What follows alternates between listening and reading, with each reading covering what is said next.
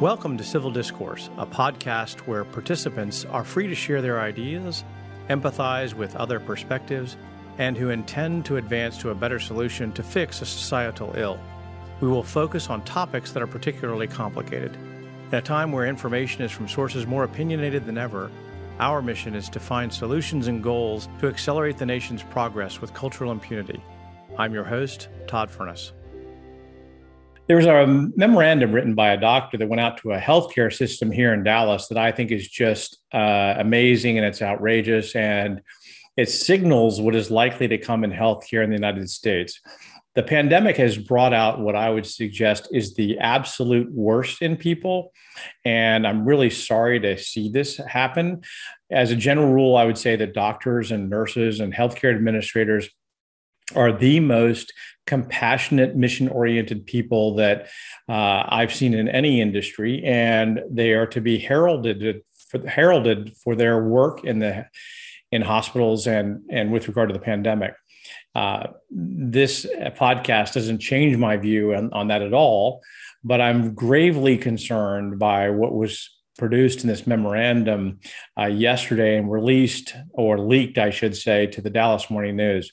Now, I'm going to read from the memo the excerpts that I think are the most extreme that you can imagine, and it, I hope, is not a harbinger of things to come. Specifically, and I'm reading now, it said, vaccine status, therefore, may be considered when making triage decisions as a part of the physician's assessment of each individual's likelihood of survival. Triage must remain grounded upon the likelihood of survival.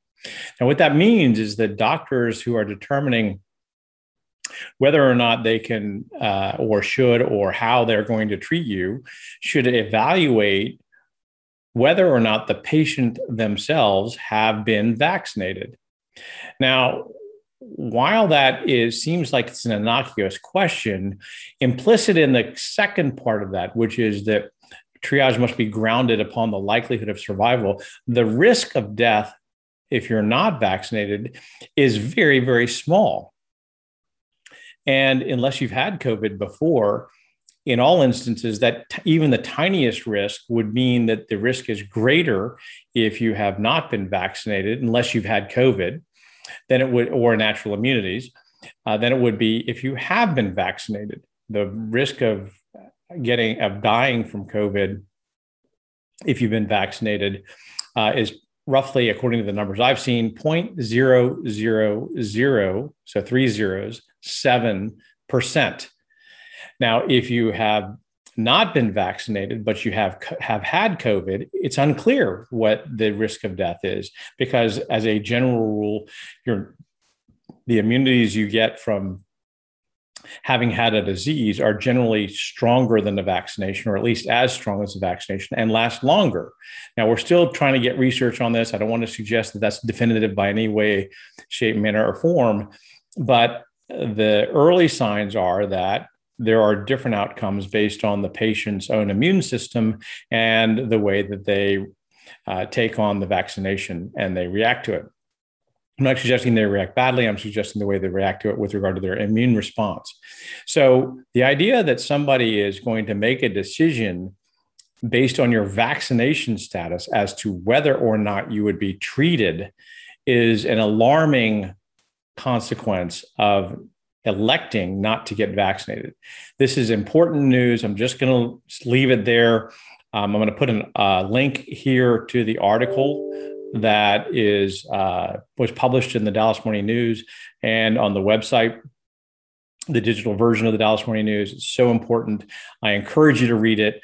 Read for yourself. As I always say, the obligation of diligence is on the shoulders of the reader.